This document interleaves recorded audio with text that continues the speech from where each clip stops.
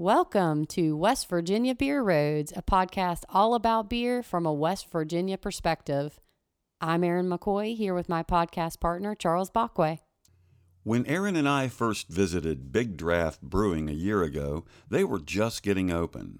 Their beer garden and other outdoor areas were still under construction. But even then, you could tell its impact on the town of White Sulphur Springs could be massive. It was the most impressive brewery, restaurant, and entertainment complex we'd ever seen in West Virginia. So recently, we traveled back to White Sulphur Springs to give the place a one-year checkup and find out how things are progressing at Big Draft. We talked with the brewers and the owners, and wow, it's probably even better than we could have imagined. So listen into this two-part program as we explore Big Draft Brewing's success. In the first segment, we'll talk with the brewing team, and in segment number 2, we get a broader big-picture view of the overall business from two of the other founders. So, Erin, take it away. Here we are today with brewmaster J.W. Grosclose and Dave Barron, head brewer. Welcome to West Virginia Beer Roads. Thanks, guys. Thanks for coming. Thanks for coming down, guys. Thanks for having us. So I'm going to start with you, J.W. How would you describe the town's reaction to the new brewery? You know, it's been about a year since you've been open. What do you think? Honestly, it's been tremendous. It's exceeded my expectations. You know, when we were planning this thing, I was shopping for a 5 or 7 barrel brew system. Couldn't find really anything on the used market that suited my taste. Came across a good deal on the 10 barrel system. And after brewing on it for a year, I wish we'd have gone with the 20. Because the demand for our product is here, and you know we're going to have to look at maybe growing a little bit. So great reaction to the town. Sure, yeah, absolutely. Do you have anything to add, Dave? Just pretty much the same thing. We've exceeded what our expectations were, and I mean, I guess the sky's the limit with this thing, and we're going to take as far as we can. It's exciting. Well, guys, let's go back for a minute to where you began with your beer menu a year ago when things opened up. Tell me a little bit about where you began, and then we'll go on and talk later about how things have progressed. Sure. We had intentions to have at least 6 and hopefully 8 beers available on draft when we open the doors. Construction was lagging, you know. We were behind schedule with this build out by a few months. And so once we finally got all the utilities in place that we needed to brew with, the 3-phase power, everything hooked up, the water hooked up, and the gas hooked up, this building required just a tremendous amount of natural gas. Oh, I'm sure it's large. Yeah. And so anyway, once all that was in place, we fired the kettles, and I think we brewed for 3.5 weeks, and we had to open the doors. And so, you know, you never want to open a brand new craft brewery, or at least I didn't, with just 3 beers on draft. But we did, and it was fun. You know, we have good relationships with a lot of brewers and breweries around the state. And so at that point, we decided, well, let's bring in guest taps. And so we did. We opened with 3 of our own beers and I think 13 guest taps. And then, you know, people loved it. The feedback from the public was like, oh, it's so neat that you guys included all these breweries from around the state. Yeah, those 3 beers, Erin, that's when you and I first visited here about a year ago. That's right. They were opening just with those 3 beers. Yes. And then things progressed quickly, I'm sure, because you had a lot of beer in the tank back then. It just wasn't quite ready for the tap. And so, yeah, take us on through how quickly things progressed in the first year. Yeah, as far as expanding our beer offerings, you know, honestly, it was a lot slower still than what I expected. People rather quickly became attached at the hip to their favorites. And so, honestly, I think of the 3 beers we opened with, Savon Saison ran out. We rebrewed it. And aside from that one, any beer that we've brought on draft, we haven't run out of yet. It's because it's not for lack of selling it. It's for, you know, to meet the demand from the folks that have grown attached to these particular styles. So I would like to have brewed 40 different recipes by now. The 15 you see are the 15 that we've brewed since we've been here. So regularly. Those are the only labels. Yeah, and Sure. that's pretty amazing and pretty unusual for a brewery today. I mean, not that you've only done 15 beers, but that you're pretty much still selling all the 15 beers that you make. Sure. Well, we've rebrewed them too. That's not just one brew. Well, It's sure, multiple sure, brews. sure. Oh, of course. Sure. Dave Barron, let me get you in this conversation about how things have progressed in the brewing, and talk from a head brewer's perspective a little bit about beer style adjustments that you've made as you've rebrewed these beers. Honestly, Charles, we haven't made many adjustments. There's maybe 2 or 3 of our beers that we've made very slight adjustment on. And that could be when it comes down to sour stuff and it's pureed stuff, or just whatever we're dealing with raw materials, like the watermelon goes that you're drinking. Just depends if it's watermelon season or not. Yeah, seasonal. I'm sure that's a challenge. But, I mean, pretty much all the beers that we're putting out now, I mean, recipes are pretty solid, and we're just going to stick with what we got right now. There may be some minor adjustments here and there, but, I mean, I'm not foreseeing anything crazy coming up down the line. Well, one of the things that is often a challenge for brewers is developing your own brewing signature. Like, you don't want to be like everybody else, obviously. You want to stand out. So how do you do that? I'll start with you, JW. For us, I think when we sit down to create a new recipe, I start at the end and work my way backwards mentally. Where our model is to bring people to our tap room. We want to sell 80 or 90% of all the beer we brew out of our own faucets, and so to do that, we have to keep drinkability at the apex of what this beer is. And so if you look at our menu, the highest ABV beer that we brew in-house is our double IPA. Mm-hmm. It's 7.5, and that rides at the very low end of what a double IPA is. Right. And so, the thought is just to brew remarkably drinkable beer, with the hope that people buy 5 or 6 instead of 2 or 3. Sure. So that's where I land as far as what we brew, or a signature style, I guess. Mm-hmm. It's just something drinkable, true to style, and maybe just throw in a little something in there that makes it unique. And that could vary from style to style. For instance, the ESB that I brew is remarkably true to style. However, I do throw in Simcoe in the Whirlpool, an American hop, just to give it a little more sabang. Little signature. Yeah. What about you, Dave? How do you like to, or how would you like to try to stand out as you're brewing or thinking about brewing beers? Just staying consistent with our recipes, and basically from the time the beer's brewed, I mean, even before we start milling in, just hitting our processes at the same time every time. Temperatures, dry hop schedules, drop schedules, just everything to basically babysit that beer all the way along. Consistency and make is sure key. It turns out the same every single time, because people will pick you apart on that one. Oh, I'm sure. I So, can imagine. Yeah, we just want consistency across the board. Right. And that I can see where it would be a challenge at times. Well, I'd like to get a read on your customers' preferences. I mean, you've developed a lot of customers because you're selling a lot of beer. So maybe you could give me a read on what's been popular or most popular here at the Brew Pub. Dave, we'll start with you. Our most popular style right now is our Foreman Blue Collar American Lager. Straight out the gate, it took over most of your Bud Light drinkers, Mick Ultra drinkers that come in-house, and we kind of converted them over with this beer. And I think for a while there, it was showing maybe close to 55% of our sales out of the tap room. Wow, that's a right lot. off the start. Man, well, let me interrupt here then, and let's taste this beer while you're talking about it. I think Sure. we have some here. Sure, we could do let that. me let Aaron open this can, and we'll pour just a little bit here as we go. And go ahead, Dave.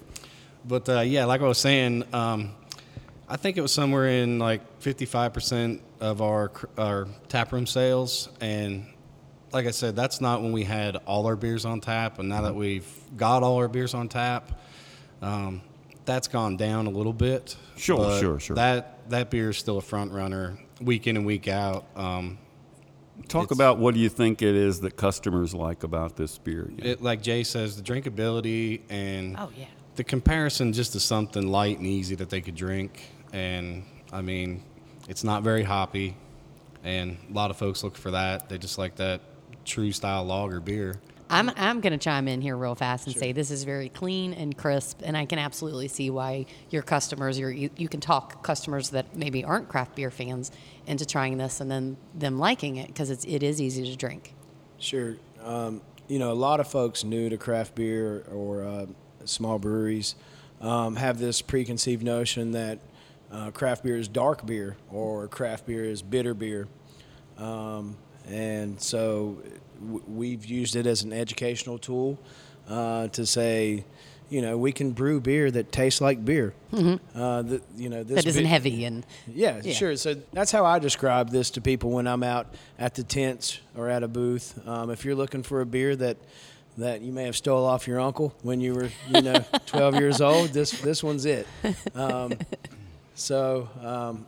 we, like Dave said, we take a lot of pride in the attention to detail while it's lagering in the tank.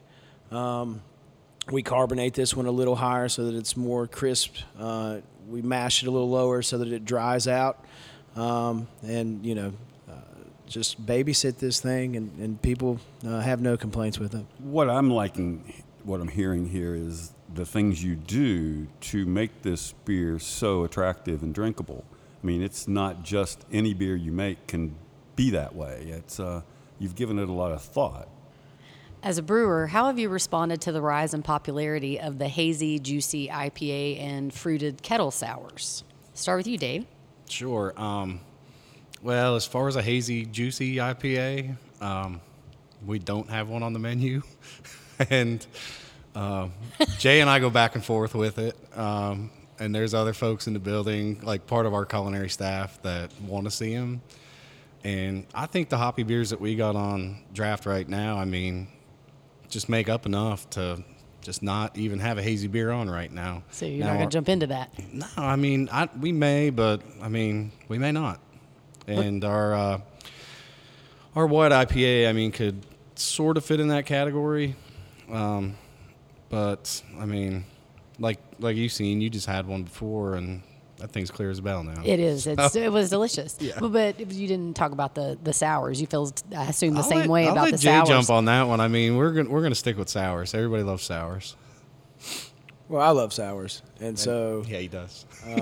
If we didn't have sours on draft, and now in cans, I'd be blowing all my money on sours at the gas station. So we have to brew sours, so I don't go broke buying them. We like to brew beer that we like to drink. But, yeah, so we'll continue to keep sours. I have big plans for some sours. If we ever get to a point where some of these recipes slow down to some of the 15 existing. Some of the 15 to a creep, and we want to just remove them or make them a seasonal, we'll add some more sours to the menu. And as far as hazies go, I've had several great hazies. I'm not opposed to them. Well, I like simplicity in our ingredient cover, especially when it comes to yeast. And so my big thing is for our ales, aside from, our Saisons or Belgian beers, I want to have a house ale strand. We could get real complex with our ale inventory, our yeast library. Right. I don't really want to. So that's one of the reasons I've don't go with the hazies. I do like to make juicy IPAs, however.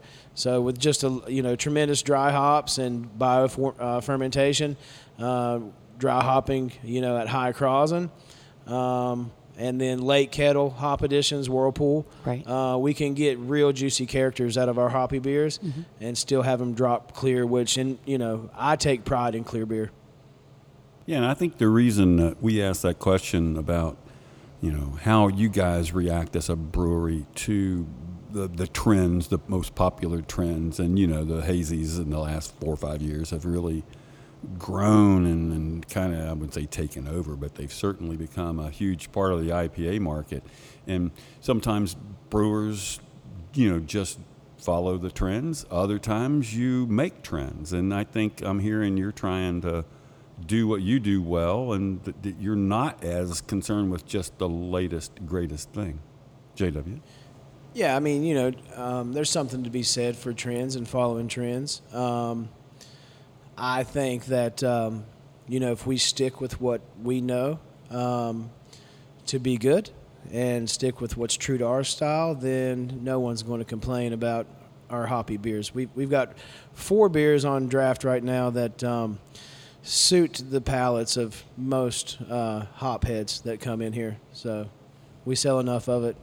If it stops selling, we may go back to the drawing board and look at the hazy idea.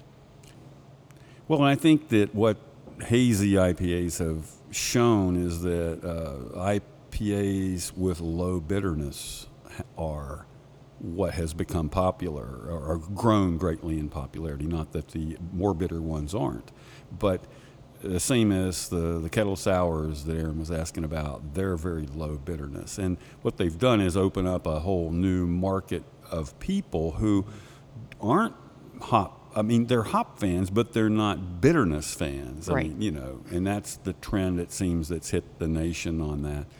And it just has expanded the overall beer market. And I'm not saying that's exactly what you see in West Virginia, because we all have micro markets. I mean, you're here in White Sulphur Springs. I'm in Charleston. You see different things, in the local populations, I guess, to some extent. But I'd like to have your read a little bit on where you think the market is today in West Virginia. Let's forget nationally. As a whole, yeah. Yeah, and what you see as some of the upcoming, what have you seen any trends that are showing certain beers you've made have picked up as people became familiar with them, they've grown. And have enjoyed them. Yeah. I'm going to start with you, JW. Okay. So, again, to reiterate, drinkability, I think, is everything, right? That bitterness is great if you're probably the minority. Not that really hoppy double or triple IPAs aren't delicious. It's just not a lot of people. Sure. A ton of people are going to love them. Sure. And so what I've seen in West Virginia that I think may be true is that we're riding about 5 years behind the trend nationally. And so it looks like what's popular right now in Colorado and California will probably be popular here in about 5 years. And so I look at that as honestly an advantage, right? It gives us a crystal ball. Well, it does, yeah. Yeah. And so, good lagers, these traditional lager styles, these German lager styles have been around for centuries, and there's a reason. They're really good. So that's what's popular now, I think. And, some of these sour beers, the barrel-aged stuff. I think a lot of the Virginia breweries that a few years back moved into a barrel house or a sour program maybe a little prematurely. I think now's the time probably that it's getting primed for it. I know Sam at Weathered Ground's doing a ton of barrel stuff, a ton of sour stuff. He doesn't have any trouble moving it. So that kind of stuff is coming out. But I think here in West Virginia or Colorado, California, Munich, Germany, I think the key is just good beer. Yeah, just drinkability. Yeah, you mentioned lagers becoming more popular at craft breweries. I mean, they've always certainly been property with Bud Miller Coors, but now we're starting to see around the country a great explosion in high quality lagers, pilsners coming out of craft breweries. You guys certainly just mentioned the Foreman beer, the Foreman lager that you make. Maybe, Dave, could you tell me a little bit about your thoughts on lager making here in White Sulphur Springs? That's funny you asked that, Charles, because we were originally going to call this the Lager House. Oh, as the name. That's the name. Oh, wow. Okay. At Big Draft Brewing. But we have a handful of lagers on draft, and like our fest beer, our Marzen, people just kept knocking down the door for it, and usually that's a seasonal beer. And Jay looked at me the one day, he said, I think we need to rebrew it. And I said, let's just call it all year fest beer. And Nice. I was up at Snowshoe this weekend, and people were going crazy over it. So yeah, lager beer, I mean, it's just, they're easy to drink and people love them. I mean, so with that being said, I mean, we'll stick with a handful of lagers all the time here. Yeah. Keep people happy. And let me ask about your lagers. Do you plan to make them all malt, or will there be adjuncts lagers as well, like with corn or something else? One thing we do use in our Foreman here is we use a little bit of flaked maize. And we're double batching that all the time now because of the high demand of it. So we're doing some flaked corn in it. And that's really the only beer that we do use something in like that. But all our other lagers are it's all malt. Well, let's kind of shift gears a little bit. Let's talk about future beer directions. I know you guys have talked about, what you're brewing, what you continue to brew, but future beer directions, meaning brewery expansion plans, distribution. Let's talk about that crystal ball again, JW, and tell me what does the future hold? What do you see on the horizon as far as expansion or distribution goes? Yeah, so unfortunately, I didn't have the foresight to properly assess our market, and I missed it. I guess I underestimated what we would be able to do out of White Sulphur Springs. So we need more tanks. I think we can quadruple our current capacity with our existing brew house. Okay. The trouble is finding somewhere to stick those suckers. So we're bouncing ideas back and forth, but we need to add a few more tanks for sure. We intend to do it. It'll probably happen in the winter, where we see a lull in demand. Yeah, it's a good time to build or expand, and so we're going to make a plan here in the summer through the fall, and look to secure some additional Storage. fermentation. But it'll be capacity. in-house, as you said. It's going to be in your existing building, your existing I facility, think so. most likely. Yeah, so this thing needs to always be a production facility. Sure. And if I'm not mistaken, right now we're allowed to only have one in the state, and so this thing's got to be here. Right.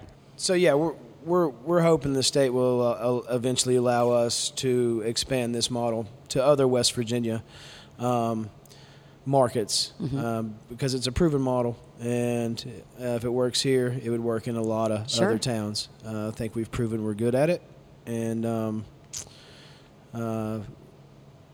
we'd like to make it happen. Dave, will you touch a little bit on distribution? So you guys have some cans now, yeah? It's exciting? Yeah, we stepped up, and now we're in cans. We just finally got trained. Our can line landed about, month and a half ago, Oh, Jay? very Almost new. 2 months ago. And we had to wait a whole entire month to be trained on it. So, yeah, we're putting cans out now. We set up several accounts, and that goes back to what Jay was saying about us having to expand a little bit. We're going to need more tank space so we could get the cans out to the folks that we need to get them to. But this is self-distribution. Yes, ma'am. So you guys are handling it yourselves with sales and Yes. and delivery, et cetera. It's all on our shoulders. And as you're doing self-distribution, you now have cans, as we said, and label art. Do you have a local person doing your can art, or Yeah. who's handling that? The gentleman that they just put in the art studio right behind us in this square back here, Craig Rieger, he does all our can art right now. Nice. So, yeah, we Nice. got somebody real close here. Very good. Well, we are excited that you guys are in cans. Yeah, and let me ask one of you, whoever wants to take this one, talk through your cans, like what is in a can now? What can we find here in the brewery, or distinguish maybe if you are selling them at other accounts, other retail accounts? Yeah, so currently, just because of local pre-orders. When some businesses near us found out we were going to have beer in cans, they jumped in early. So the beer that's currently available in cans are the beers that they wanted, and it's Sudsy's Extra Pale Ale, the Foreman American Lager, and our Bellini Berliner Weiss. We also have 16-ounce cans of our Czech Amber Lager, Bow Red. But the idea here, now that we've been trained on our purchase of our canning line, or our new canning line, is to can off a few barrels of every turn, every batch we brew. And so here within the next couple months, assuming our artists can keep up with our production, we'll have every beer that's on the menu available in cans. So all 15. Yeah, at least for a limited time. Like Sure, I said, our sure. focus still is to sell a lot of beer off draft here. Mm-hmm. So a barrel or two is going to be about 25 cases of beer from each turn. Mm-hmm. And the idea again is to sell those cans out of here for people to take home with them. Sure, when they come visit. That's Yeah. great. So yeah, we want our retail fridges stocked up Mm-hmm. with a selection. If you tasted the beer here, you ought to be able to take it with you. That's right. Yeah. And as a craft beer fan, that's what we all want to do. For sure. Have it at the source, bring it home with you. Well, there's 15 beers on your menu today, and that's where you're probably going to keep it for the summer. So I'd like for each of you, and I'm going to start with Dave Barron, to mention like one beer that we haven't already talked about that you might want just to tell the market about that particular beer and what's wonderful about it. We just had a real big response out of a beer that we call Spa City White IPA.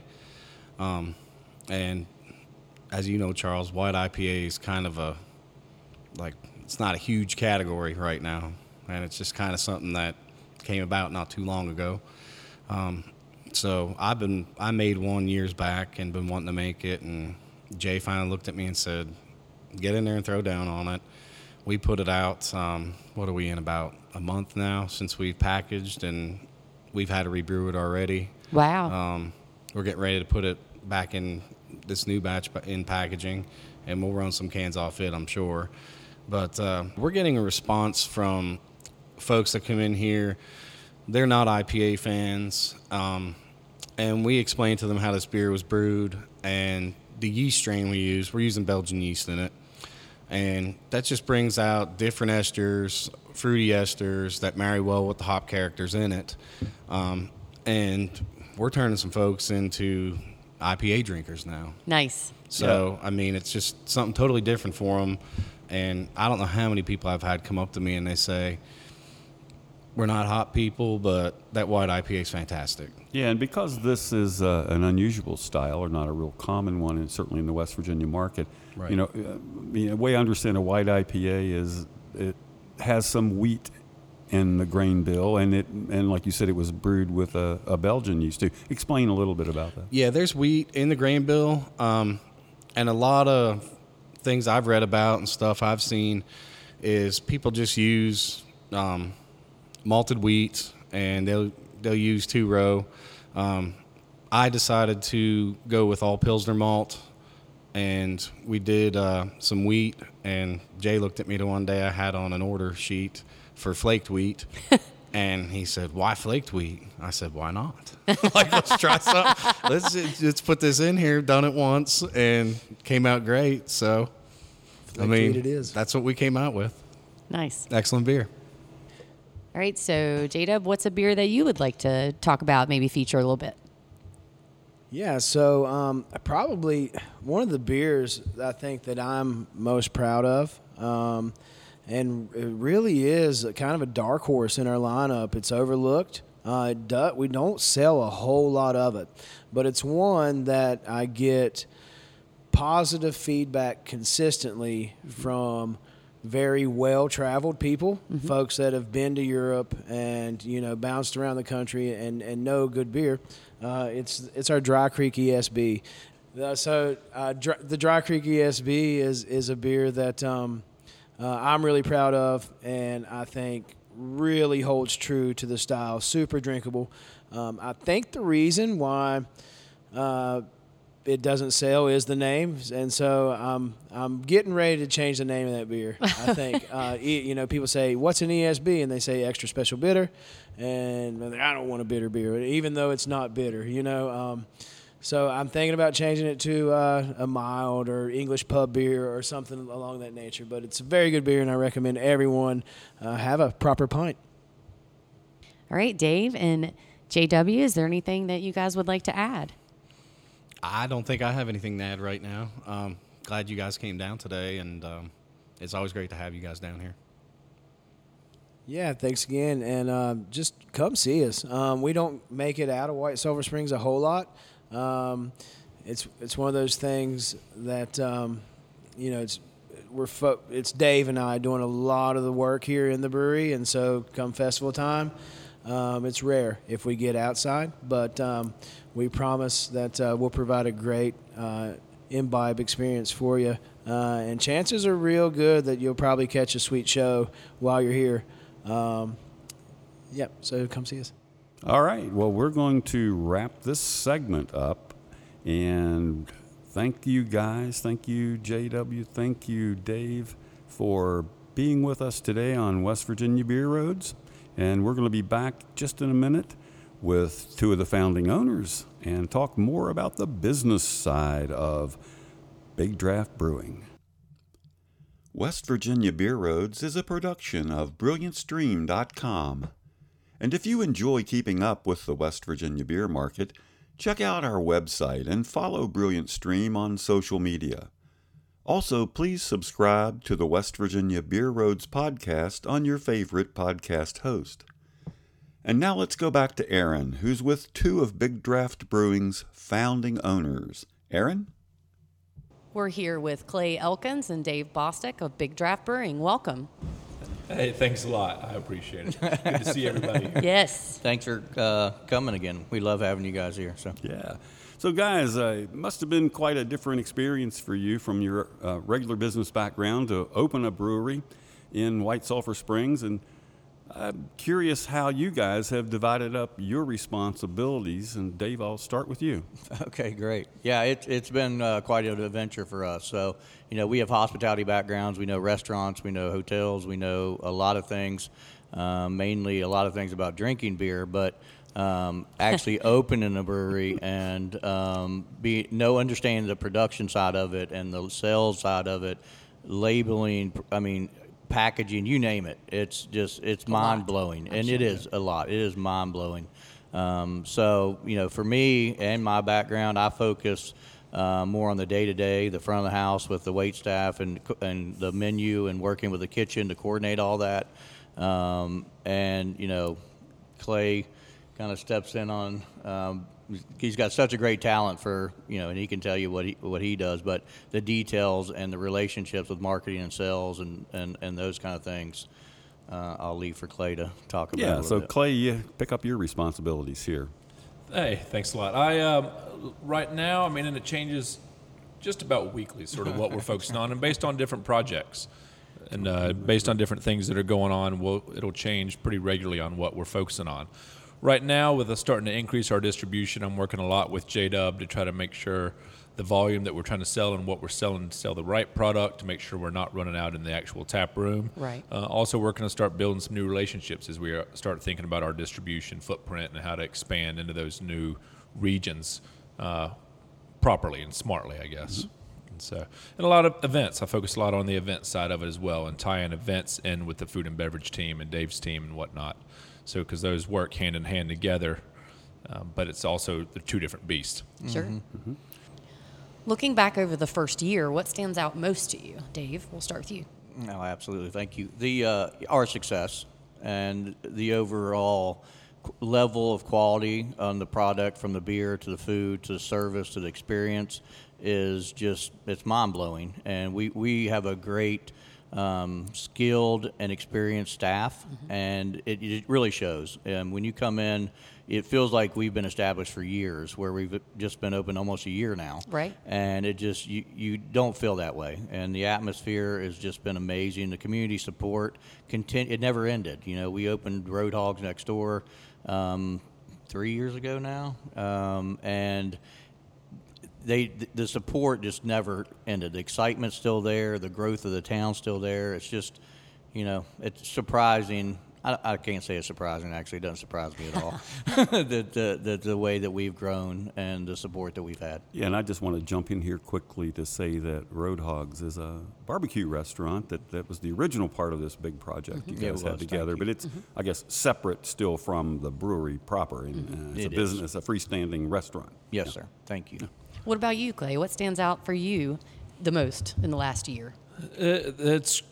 It's crazy. I mean, like Dave said, the level of support from the community, it does surprise me because it doesn't stop. It keeps going, and the community has been great. And not just the White Sulphur Springs community or the Greenbrier Valley community, Right. but people from Charleston and Huntington. I mean, just the support for new businesses and town revitalization has really been great. But I think looking back probably over the past year, one of the things, I mean, is every day we learn something new, and probably even adjust based on it. Right. Because we came into it with a set plan, but how the hell do you come up with a plan for a business that's really this dynamic, Sure. with music and beer and food in a town that is changing so much?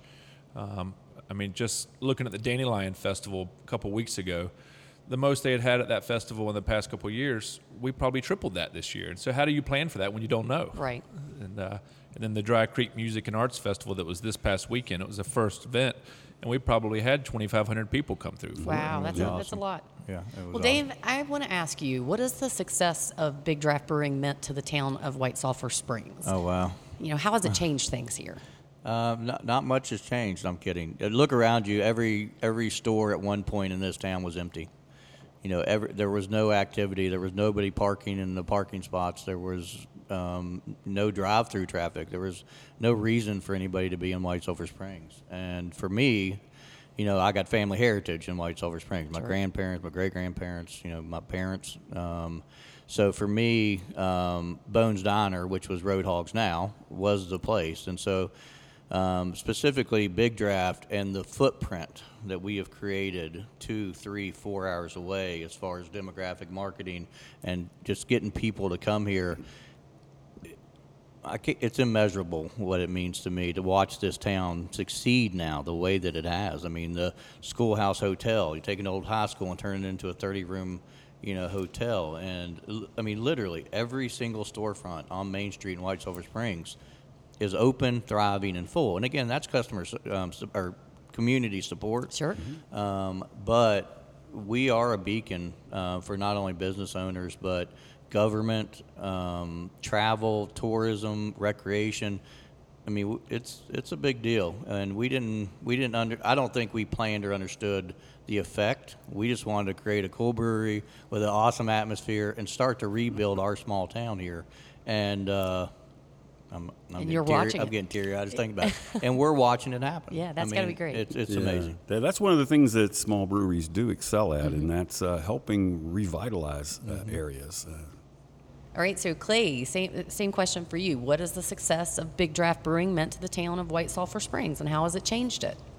That is a great question. I mean, it's early morning right now when I'm sitting here to do this, and I've already gotten 3 texts from people over the weekend saying thank you for what we did this past weekend. And that's 3 community members who've recognized that we have put our lives on the line to help create a bigger thing than just a brewery. That they've appreciated the first rock in the pond to get the waves going. And it's been really, it's very appreciated by the community. Yeah. Well, Dave, let's talk a little bit about the restaurant operations. Maybe start out by describing the type of service you offer. Yeah, absolutely. So, we have a few restaurants here, as you guys know, but here specifically in Big Draft, it's a full service restaurant, which I think a lot of people don't understand that. They say, oh, it's a brewery, it's got to have a pub menu or a burger menu or this kind of menu, but we have trained chefs that come up with just phenomenal edible foods. It goes great with the quality wet goods that Dave and JW create for us, and it's steaks from Mountain Steer, which is a local meat company. Our short ribs as well. We've got flatbreads. We've got just rolling into a summer menu now. Shareable things, so you can come and just bite some, a little bit of here or there, throw some cornhole. So we try to create that atmosphere through the menu, but the food is phenomenal. We've got a pretzel that's as big as a basketball. I guess I don't know how you would describe it. I've seen pictures of that pretzel. It's 14 inches. It's just huge. So we like to do the shareables. We've got a concession trailer that we have now called Banger Burrito, and that thing travels everywhere, but it's just huge Appalachian-style burritos. I guess it meets Tex-Mex a little bit because obviously it's burritos, but goes great with beer. It goes great with our outdoor, with our fire pits and music. So what are a couple of the dishes you would think are most popular with your customers? Oh, wow. So our French dip sandwich is one of the favorite here. It's just a big sandwich loaded down with meat. The flatbreads are always a winner. The summer flatbread is new. We like to go seasonal to bring it in, use local when we can. But our menu has been a hit. Yeah. What do you think, Clay? Well, yeah, Clay, you got a restaurant background too. I'm just curious your thoughts on that, and also maybe if you could mention one dish or two that you think are maybe most often overlooked menu items but are just dynamite good. One of the things, like Dave says, most people expect it to be pub food, pub grub, but it's an awesome menu. And one of my favorites is the grilled romaine salad. It's a nice, light, summery salad. Add some steak or some shrimp to it, and it's perfect. The other thing that I knew would be a big seller, but I didn't realize how much people would love it, is our nachos. Just a big pile of chips with cheese. You can add some steak to it, some salsa. It's great with beer. But it's perfect, and you can sit around. And then the other thing that's great, I had one the other night, and it's the chef's amazing board. And it's meat, it's cheese, it's some fruit, some jam, some crackers, and it's just a great way to sit out in the beer garden and snack and have a beer. Well, those all sound scrumptious, guys. And but let's shoot for a minute to get a couple of the maybe upcoming things. Anything new, items for the summer that you'd like to focus on or let people know about? Yeah, absolutely. So menu-wise, we talk about Big Draft specific here in the tap room. I know that the one thing people have been screaming for is the Cuban, and so. They're screaming for the Cuban. Screaming for the Cuban to come back. So it was an item you had. Yes, okay. It was gone. It's coming back. And just keeping some of the favorites like the Reuben on there and those kind of things. But one thing we're also working on, exciting, this is really the first time we're talking about it, so you guys get an exclusive here. Hey, we like that. So up front, we have the Cross Creek Cafe, which is a sandwich shop currently. Right. And our goal is to turn that into Big Draft Bistro. And so growing our footprint with Big Draft, right? Yeah. That's fantastic. It is. So up there, it'll be a nice menu, going a la carte table service. We'll keep some sandwiches on there because people do like those quick service sandwiches. But we're also going to be adding some favorites from our executive chef, Hunter Spag. He's got family heritage here, and his grandfather had a concession. It was called Al Sab's Pizzeria, I believe is the name. And so the slogan was, "Baby's crying, mama's buying Al Sab's pizza pies." That's something like that. It's absolutely classic. But we're bringing some of his favorites in, the Philly cheesesteak, nice sausage smothered with onions and peppers, and they did like a 8-inch personal pan pizza. So adding that fun stuff up front with just we're still working through the concept, but that's the direction we're going. So. Looking forward to that. Yeah, Do you it's have gonna be a pretty awesome. target date as far as when you think you might be up and running officially? Sooner than later. We don't yet. So we're still planning the menu. We've if you go up front, you'll see we support local artists. You can see our doors from Matt Bolins and some other artists, and we just laid out a bunch of art up front and just kind of gave the room a new life. So we'll continue to do that, and I don't know, Clay, maybe you can throw a date out there because it's an urgent matter for us. It's Sure. something we really want to happen. July 15th. Clay says July 15th.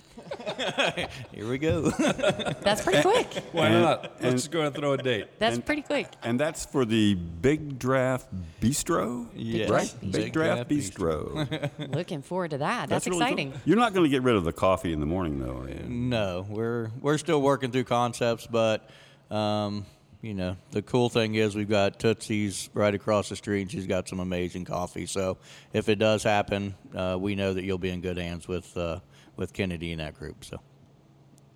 Well, one thing that really stands out at Big Draft is the music venue. Give us a rundown on the types of spaces that you have and how you program them. So, Clay, I think you're going to take this one to begin with. I think I am. Yeah. I will say music, we're all learning the music business I'm sure. right now as we're going along. And we work a lot with Charlie Hatcher, who helps us do our booking and looking to see what's working, what's not working, what's the right direction to go to. And our first show was Jocelyn and the Sweet Compression. Mm-hmm. And that was really before we were officially open in the brewery. The tap room wasn't open. And we said, man, this is what it's all about. When you get some great music, you get people in there dancing, you get some beer flowing, people were having a blast.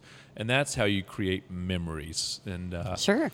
yeah, music in our event venues are amazing. It's been pretty cool to see how music has played such an important part in the brewery and the life here.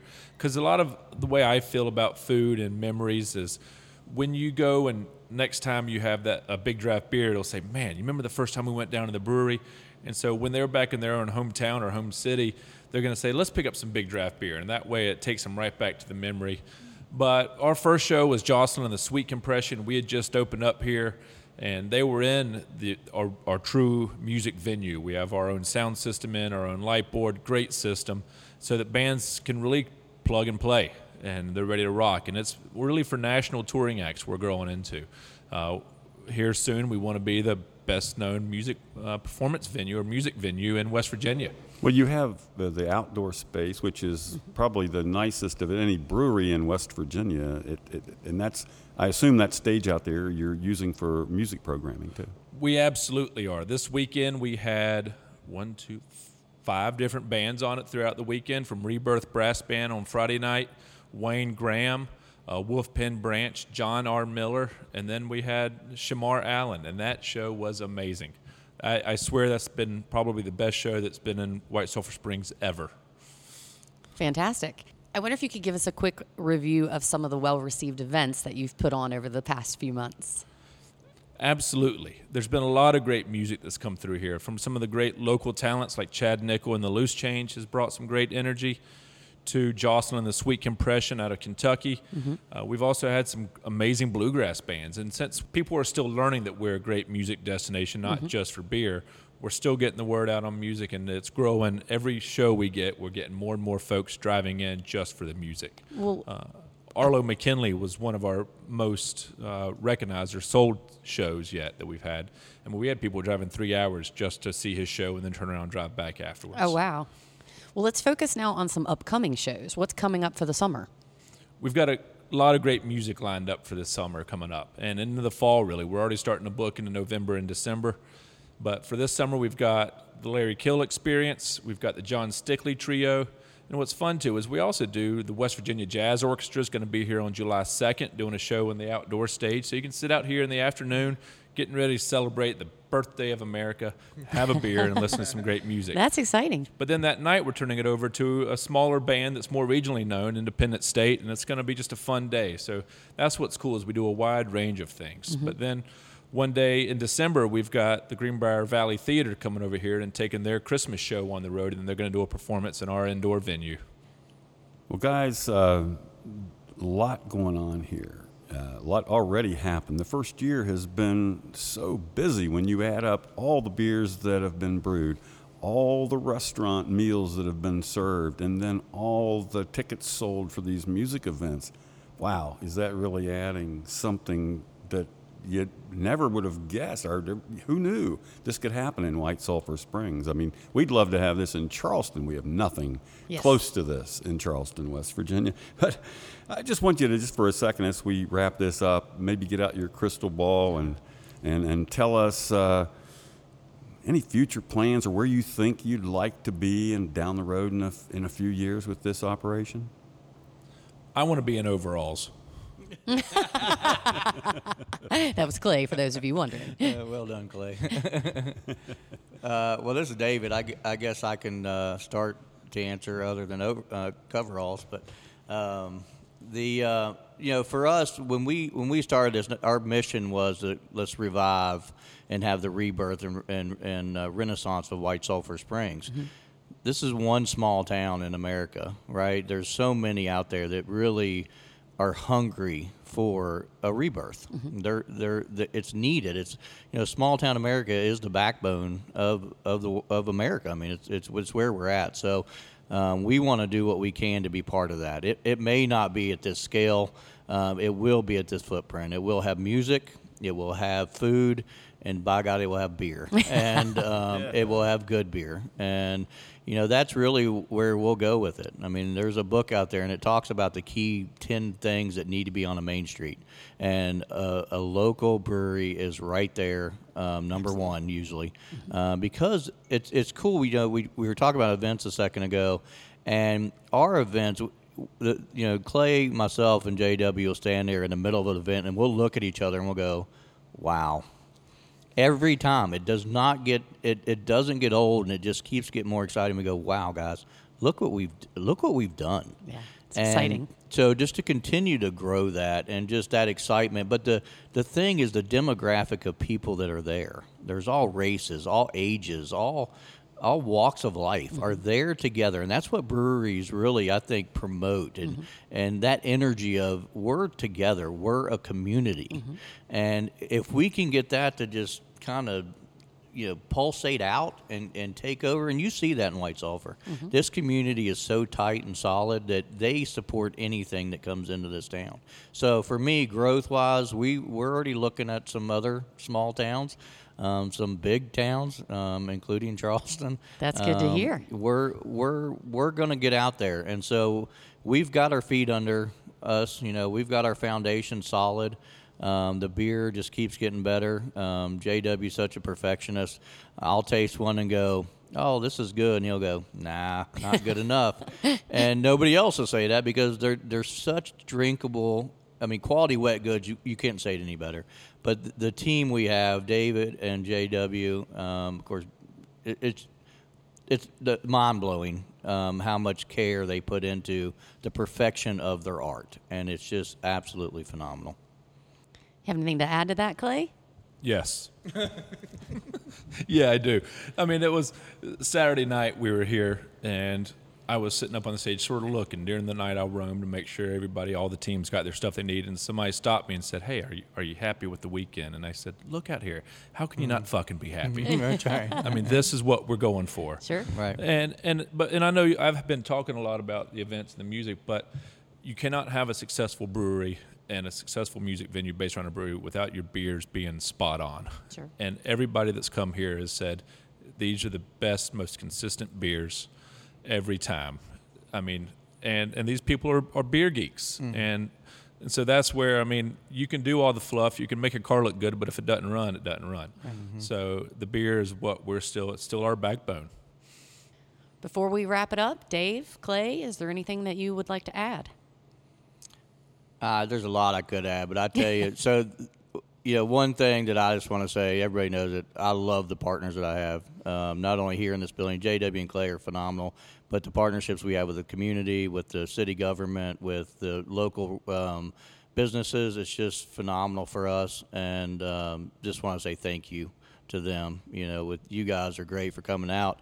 I love what you do as well, promoting what JW is putting out and Dave is phenomenal. The cool thing I was talking about demographics with the events, and I've not had one person walk in here and me not be able to hand them one of our 15 beers. So that there's so many flavor profiles, right? Sure. I only drink this. Well, I only drink this. Well, try drinking this. Mm-hmm. And they're like, wow, that's, everything from the Foreman to Bo Red to Sudsy, which is my beer, of course. I'm honored to have a beer with my face on it. But anyways, but seriously, everything that we make here is just absolutely phenomenal, especially the memories. And so, I'd encourage everybody to come out and help us make memories with them and for them, and we appreciate it. I'll add a little bit more on the business side of it, because we all have spouses and partners, but every day you get hit up from someone else saying, hey, I need you to get this license. You need to do this music thing. Oh, nope, you got to do another fee here, and it's an annual fee and whatnot. And it's a hard business. Sure. And everybody thinks, let's throw a brew together. I brew at home. Let's go for it. And it is stressful, and it is hard, and there's a lot of cost associated with it, but it is, when it comes out well, it's all worth it. It's all worth it in the end. And it is good to have partners that you can rely on and talk to, and not just business partners, life partners that you can work with and talk to and banner ideas, and then there mentors that you can talk to and say, hey, what do you think about this? And sure. We're not building anything brand new. We're reinventing the wheel from somewhere else or cutting and pasting from somewhere else, and improving on those models and those designs. It's got to be good to have that support, So though. it really Everybody is. needs that. The community support around here has been immeasurable, and we would not be anywhere close to where we are without really good friends and without great community support and government support. Well, we here at West Virginia Beer Roads and Brilliant Stream wish you guys the best of luck. Thank you so much for taking the time to talk to us today. Thank you so much. Thank you all for coming down. This is a perfect way to celebrate. Cheers. Drink up. This brings us to the close of another podcast. Remember, you can subscribe on Apple, Spotify, or your favorite podcast host. Thank you for listening to West Virginia Beer Roads. West Virginia Beer Roads is a production of BrilliantStream.com.